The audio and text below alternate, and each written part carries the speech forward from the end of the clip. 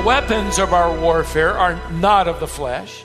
They're divinely powerful. We are destroying speculations and every lofty thing raised up against the knowledge of God.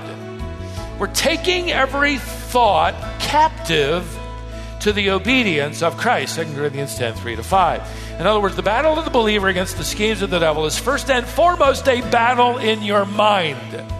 It's a battle of ideas.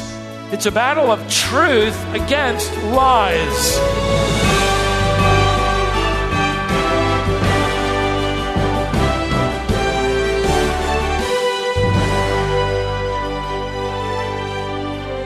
Over the last several broadcasts, Stephen has been teaching from 1 Peter chapter 5, helping you understand the tactics Satan uses against you.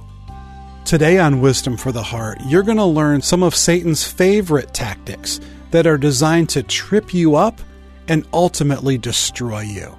But more importantly, you'll see that Satan's power is delegated and limited by our all-powerful God. How can we successfully resist his attacks? Stay tuned. Stephen continues through this series from 1 Peter chapter 5 with this lesson he's calling Dealing with the Devil. I picked up a book recently entitled Creativity, Inc., written by the president of Pixar and Walt Disney Animation Studios. Much of the book includes a biography of this president who early in life wanted to figure out a way to draw cartoons and how to figure out how to do it on a computer, which he did, and went on to produce their first full-length feature film in 1995 called Toy Story. More movies came later, including Monsters, Inc., which the book sort of plays off of. By the way, if it seems to you that Toy Story came out just not too long ago, that means you're actually getting old. It was 23 years ago. He made this interesting comment about his own life. He said when he was 12 years old, the Soviets launched the first satellite into Earth's orbit. It was 1957. The Russians called it Sputnik 1. I looked it up. In Russian, Sputnik means traveling companion. And they named it number 1 because that was their way of saying there's more to come. The author writes, this was huge news, not just in the scientific and political realms, but in my 6th grade classroom at school. The morning routine was interrupted by a visit from the principal, whose grim expression told us that our lives had changed forever. Since we'd been taught that nuclear war could be waged at the touch of a button, the fact that the Russians had beaten us into space seemed proof they now had the upper hand. The United States was now at a tremendous disadvantage in offensive and defensive warfare. It was time to practice getting underneath your desk. He continued, he said, the U.S. government's response to being surpassed was to create a secretive special research agency buried in the Defense Department, whose mission was to begin research at an accelerated pace in the hopes of preventing what it called technological surprise. In other words, we don't want to be surprised again. He writes, looking back, I still admire this kind of reaction to a serious threat that said, we're just going to have to get smarter. I found it interesting to learn, by the way, that this agency was largely responsible for the computer revolution, the internet, many innovations, inventions, including the GPS system, which was designed originally to be able to track Sputnik 1 as it orbited Earth. Now we use it, for everything, find our way home. I found it especially helpful to locate the nearest Cracker Barrel when I'm traveling. Dunkin' Donuts, places of spiritual refreshment, I use it for that. But I found this response fascinating. We're going to study harder. We're going to get a little smarter. We don't want to be surprised. I find that to be the approach of Peter. Let's study the enemy. Let's get smarter. We don't want to be surprised spiritually. In fact, I couldn't help but think of taking the Apostle Peter's words and easily titling them not Creativity, Inc., but Christianity, Inc.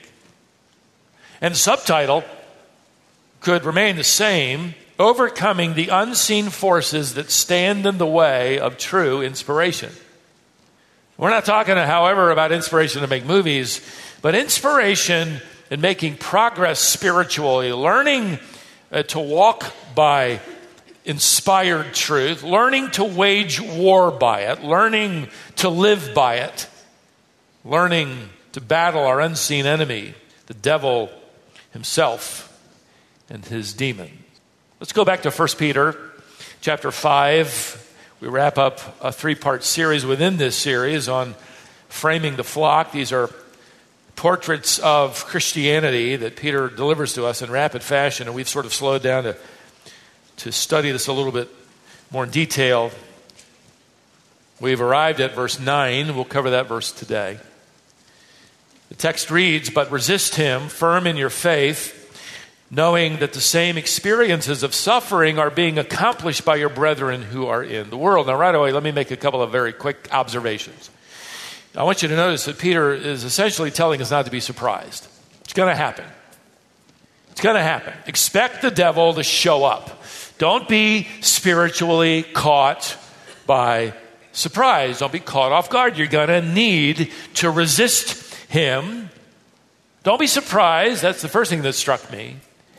Number 2, don't be self-confident. If I can go back into last Lord's Day, and that lesson we learned that described him as an intimidating lion, remember, he wants the believer for lunch, right? Don't be self-confident. He can't have your soul, but he does want to muzzle your worship. He hates what we just did together as a great choir. He wants to tempt you to set aside your integrity, your purity. He wants your joy and worship. And Peter wants us to have a proper respect for him, kind of like how you respect electricity. You want to keep your distance to a certain degree. You don't want to self-confidently run around and stick your finger in Alice to see if it's on in the house. You don't stick out your chest and false teaching, brags about their approach to the devil. We got these incantations, we got these great statements, and we're going to be like some Pixar animated hero. Or maybe some other computer-generated special effects superhero. It works like that when you're, 4 years old, running around the house, wearing your little superhero costume. And all the adults kind of play along. For the past year, every time I see my 4-year-old grandson, he's wearing a superhero outfit. It's either Iron Man, or he's got Captain America's shield, or a little later on at night, he's changed into his Power Ranger pajamas. And he's always wanting to engage me in some kind of mortal combat. And I don't stand a chance against him, just so you know. But that doesn't work in the real world. In fact, we're not only facing a roaring lion, we're facing an invisible lion. We need to study when and where he'll try to pounce. Next, there's simply no place in Christianity for self-confidence. I enjoyed hearing the story of the great boxer Muhammad Ali during his reign as the heavyweight champion of the world. He was quite a showman, if you're old enough, you remember that. On one occasion, he took a seat on a plane, and that giant 747 was starting to taxi toward the runway when the flight attendant walked by, as they do, making last checks, and noticed Ali hadn't fastened his seatbelt, and she said, "Please fasten your seatbelt, sir." And he looked up at her and said, "Superman don't need a seatbelt." And just as quickly, she leaned down and whispered, "Superman don't need an airplane."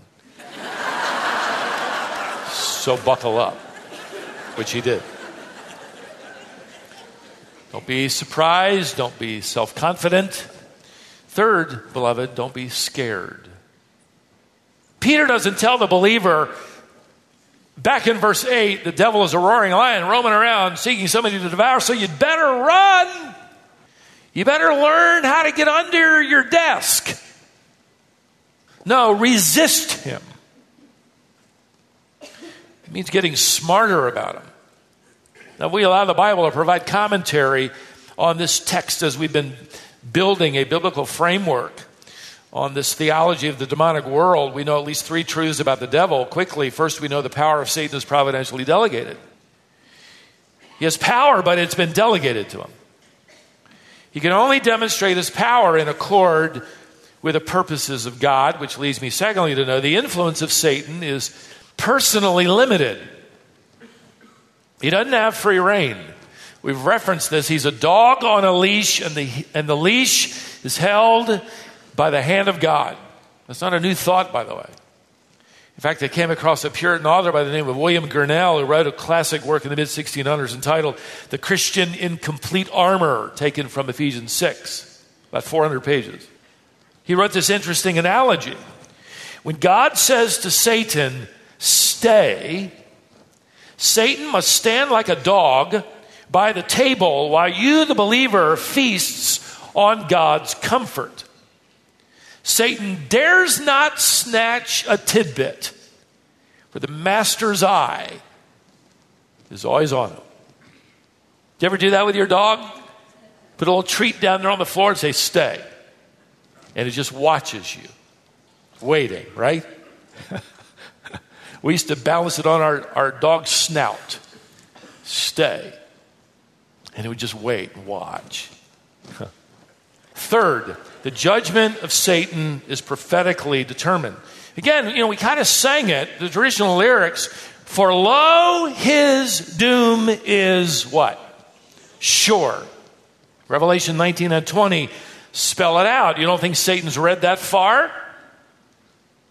He knows his power has been broken. And we belong to Christ. The battle has been won by Christ. We fight from that vantage point. But he still refuses to lay down his arms. As long as he's allowed to roam around, he's going to tempt and allure and intimidate. He will do his worst. But he's really like a lion with broken teeth. Don't be surprised. Don't be self-confident. Don't be scared. That's just sort of an introduction to the text. So what exactly do we do? He's going to give us in this verse three action steps. Three action steps. First, refuse to flee. Notice the opening words again in verse 9. But resist him. The word resist means to take a stand against him. In other words, you're not going to run away. You're going to resist. That's a military metaphor, by the way. The Greek language. It means that the Christian digs his heels in and takes a stand in opposition to the lies of the devil. You're not battling some physical creature. You're battling his deceptions, his false doctrines, his false teaching, by which he has captivated the world. Paul talks of the doctrines of demons. So you dig your heels in when it comes to his deceptions. You resist him when it comes to keeping your integrity and your purity. You take your stand on the truth of God's word. Resisting the devil means you're not going to back down, you're not going to slack up, and you're not going to run away.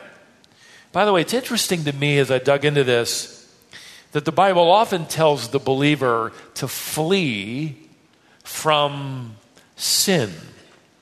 Verses probably come to your mind if you're older in the faith. Paul wrote to the believers to flee immorality. 1 Corinthians 6:18.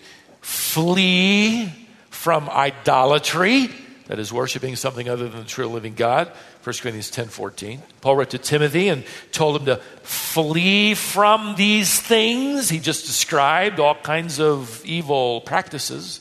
1 Timothy 6:11. He wrote again to Timothy in 2 Timothy 2:22, flee youthful lusts.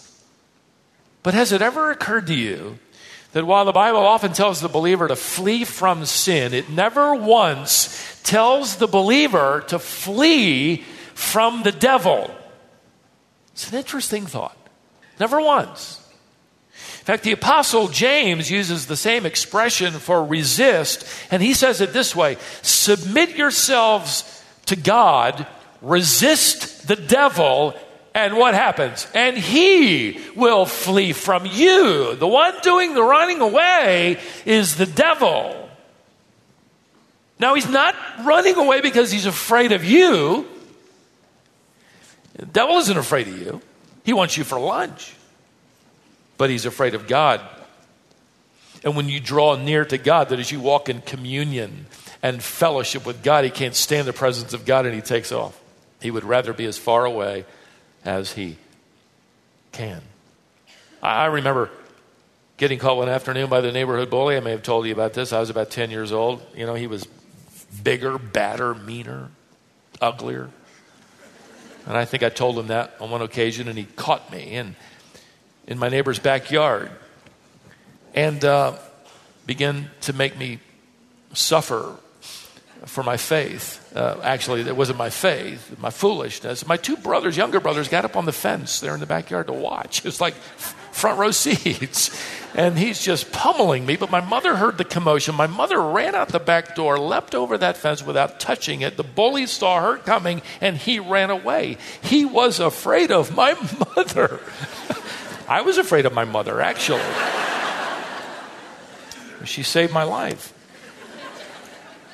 Imagine this ferocious, demonic creature who comes against us can actually be sent running away. How? Because he's afraid of us? Because we're wearing, our favorite Iron Man suit, and we've got our chest all puffed out with self-confidence? No. He's running away because we're in communion with the one who is within us, and greater is he that is in us than he that is in the world. 1 John 4:4. He's terrified of our sovereign Lord.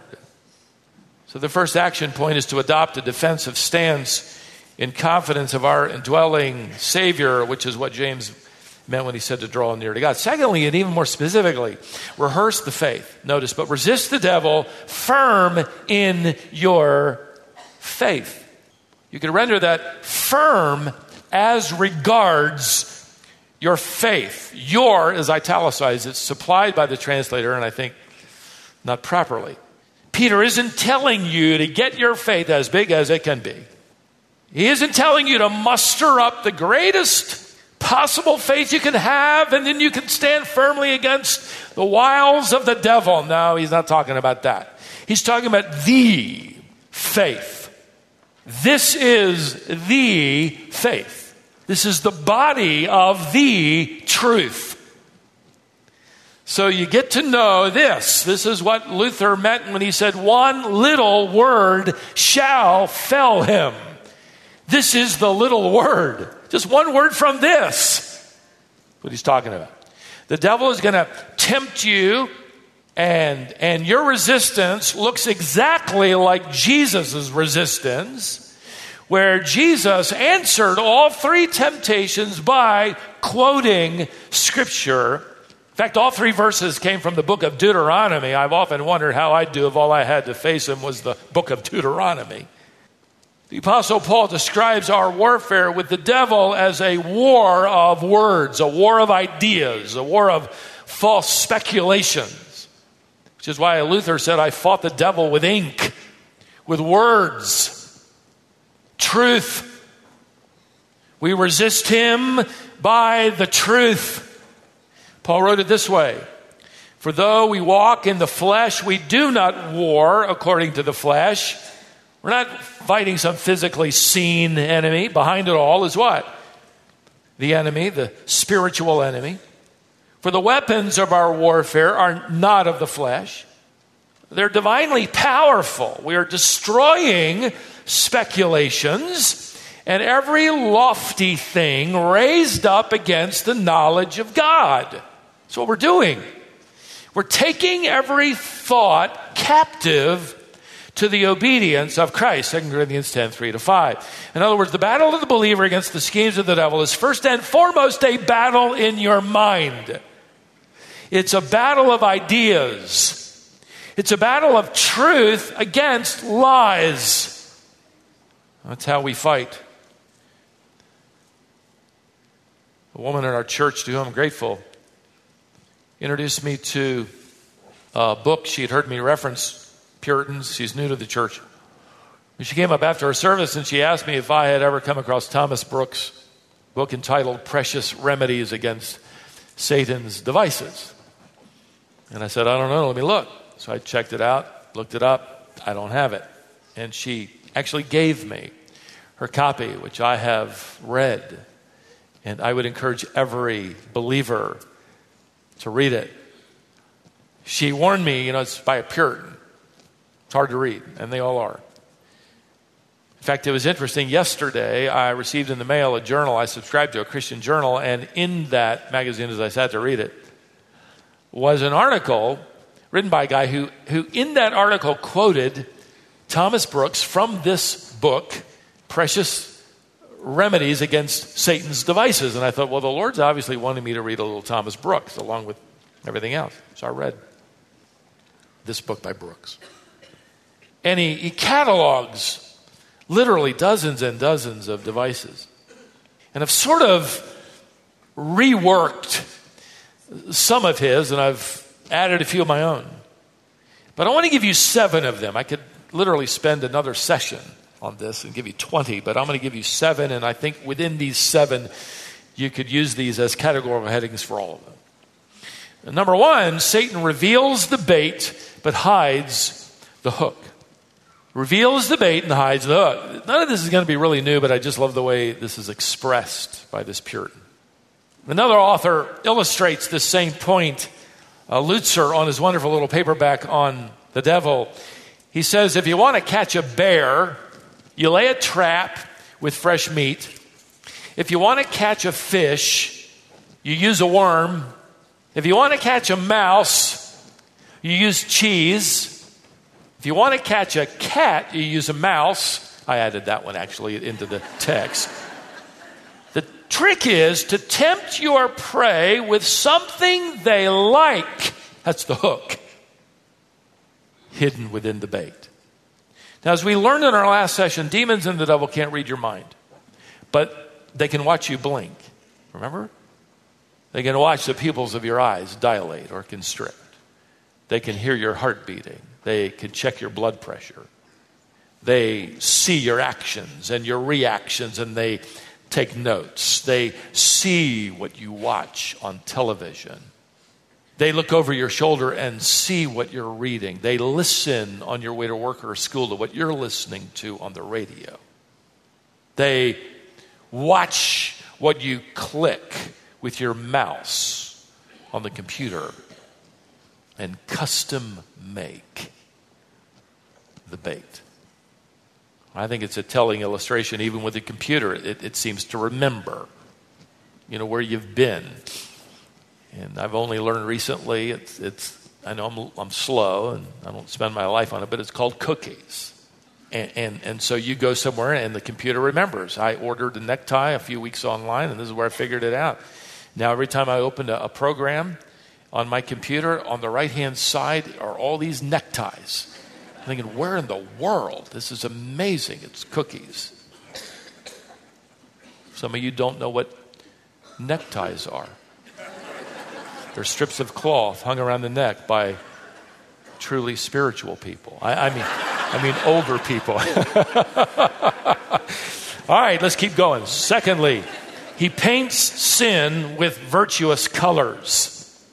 Another author wrote that Satan's method is to make sin look good to us. So he's got to rework the terminology, right? He's not going to come up to you and say, look, I'm going to tempt you to do the dumbest thing you've ever done in your entire life. How does that sound? No, he says, I want to tempt you with the fulfillment that your life seems to be missing. You can't live without this. That's how he does it. He renames things so that they sound, as the Puritan wrote, virtuous. We might say, so they sound right. They're more appealing. You don't have a bad temper. It's personal conviction. It isn't stealing. It's something you deserved. It isn't materialism. It's good taste. It isn't pornography. It's an appreciation of God's created beauty. I've actually heard that in my office. It isn't drunkenness. It's Christian liberty. It isn't lying. It's discreetly withholding the truth. And on and on and on and on. Satan's a master artist, and he can paint temptation with the brightest and most beautiful colors. Third, Satan downplays the consequences of sin. He tells you it isn't going to hurt anybody. It's not going to entangle you. Come on, it's not the end of the world.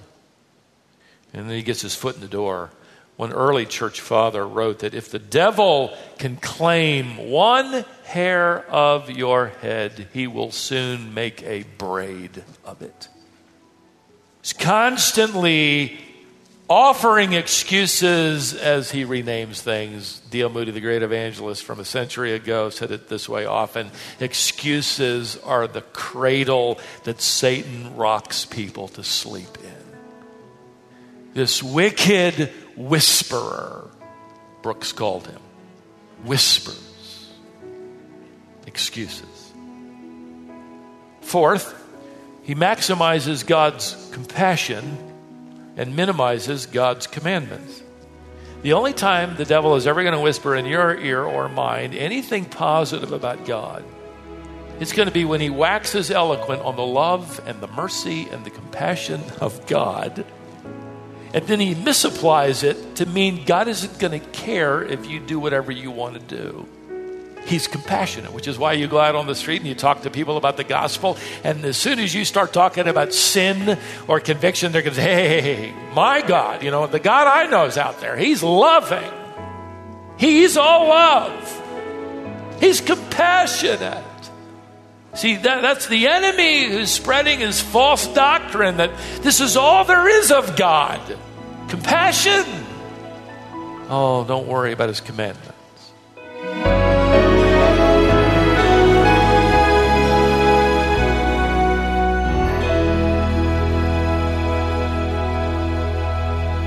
God certainly demonstrates compassion toward us, but he also has commands that he expects us to follow. Well, there's more truth for us to explore as we seek to resist the schemes of Satan. But we're going to have to stop here and finish up on our next broadcast. This is Wisdom for the Heart with Stephen Davey.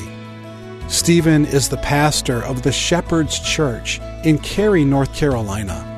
You can learn more about our ministry at our website, wisdomonline.org. Thanks for listening, and join us next time for more Wisdom for the Heart.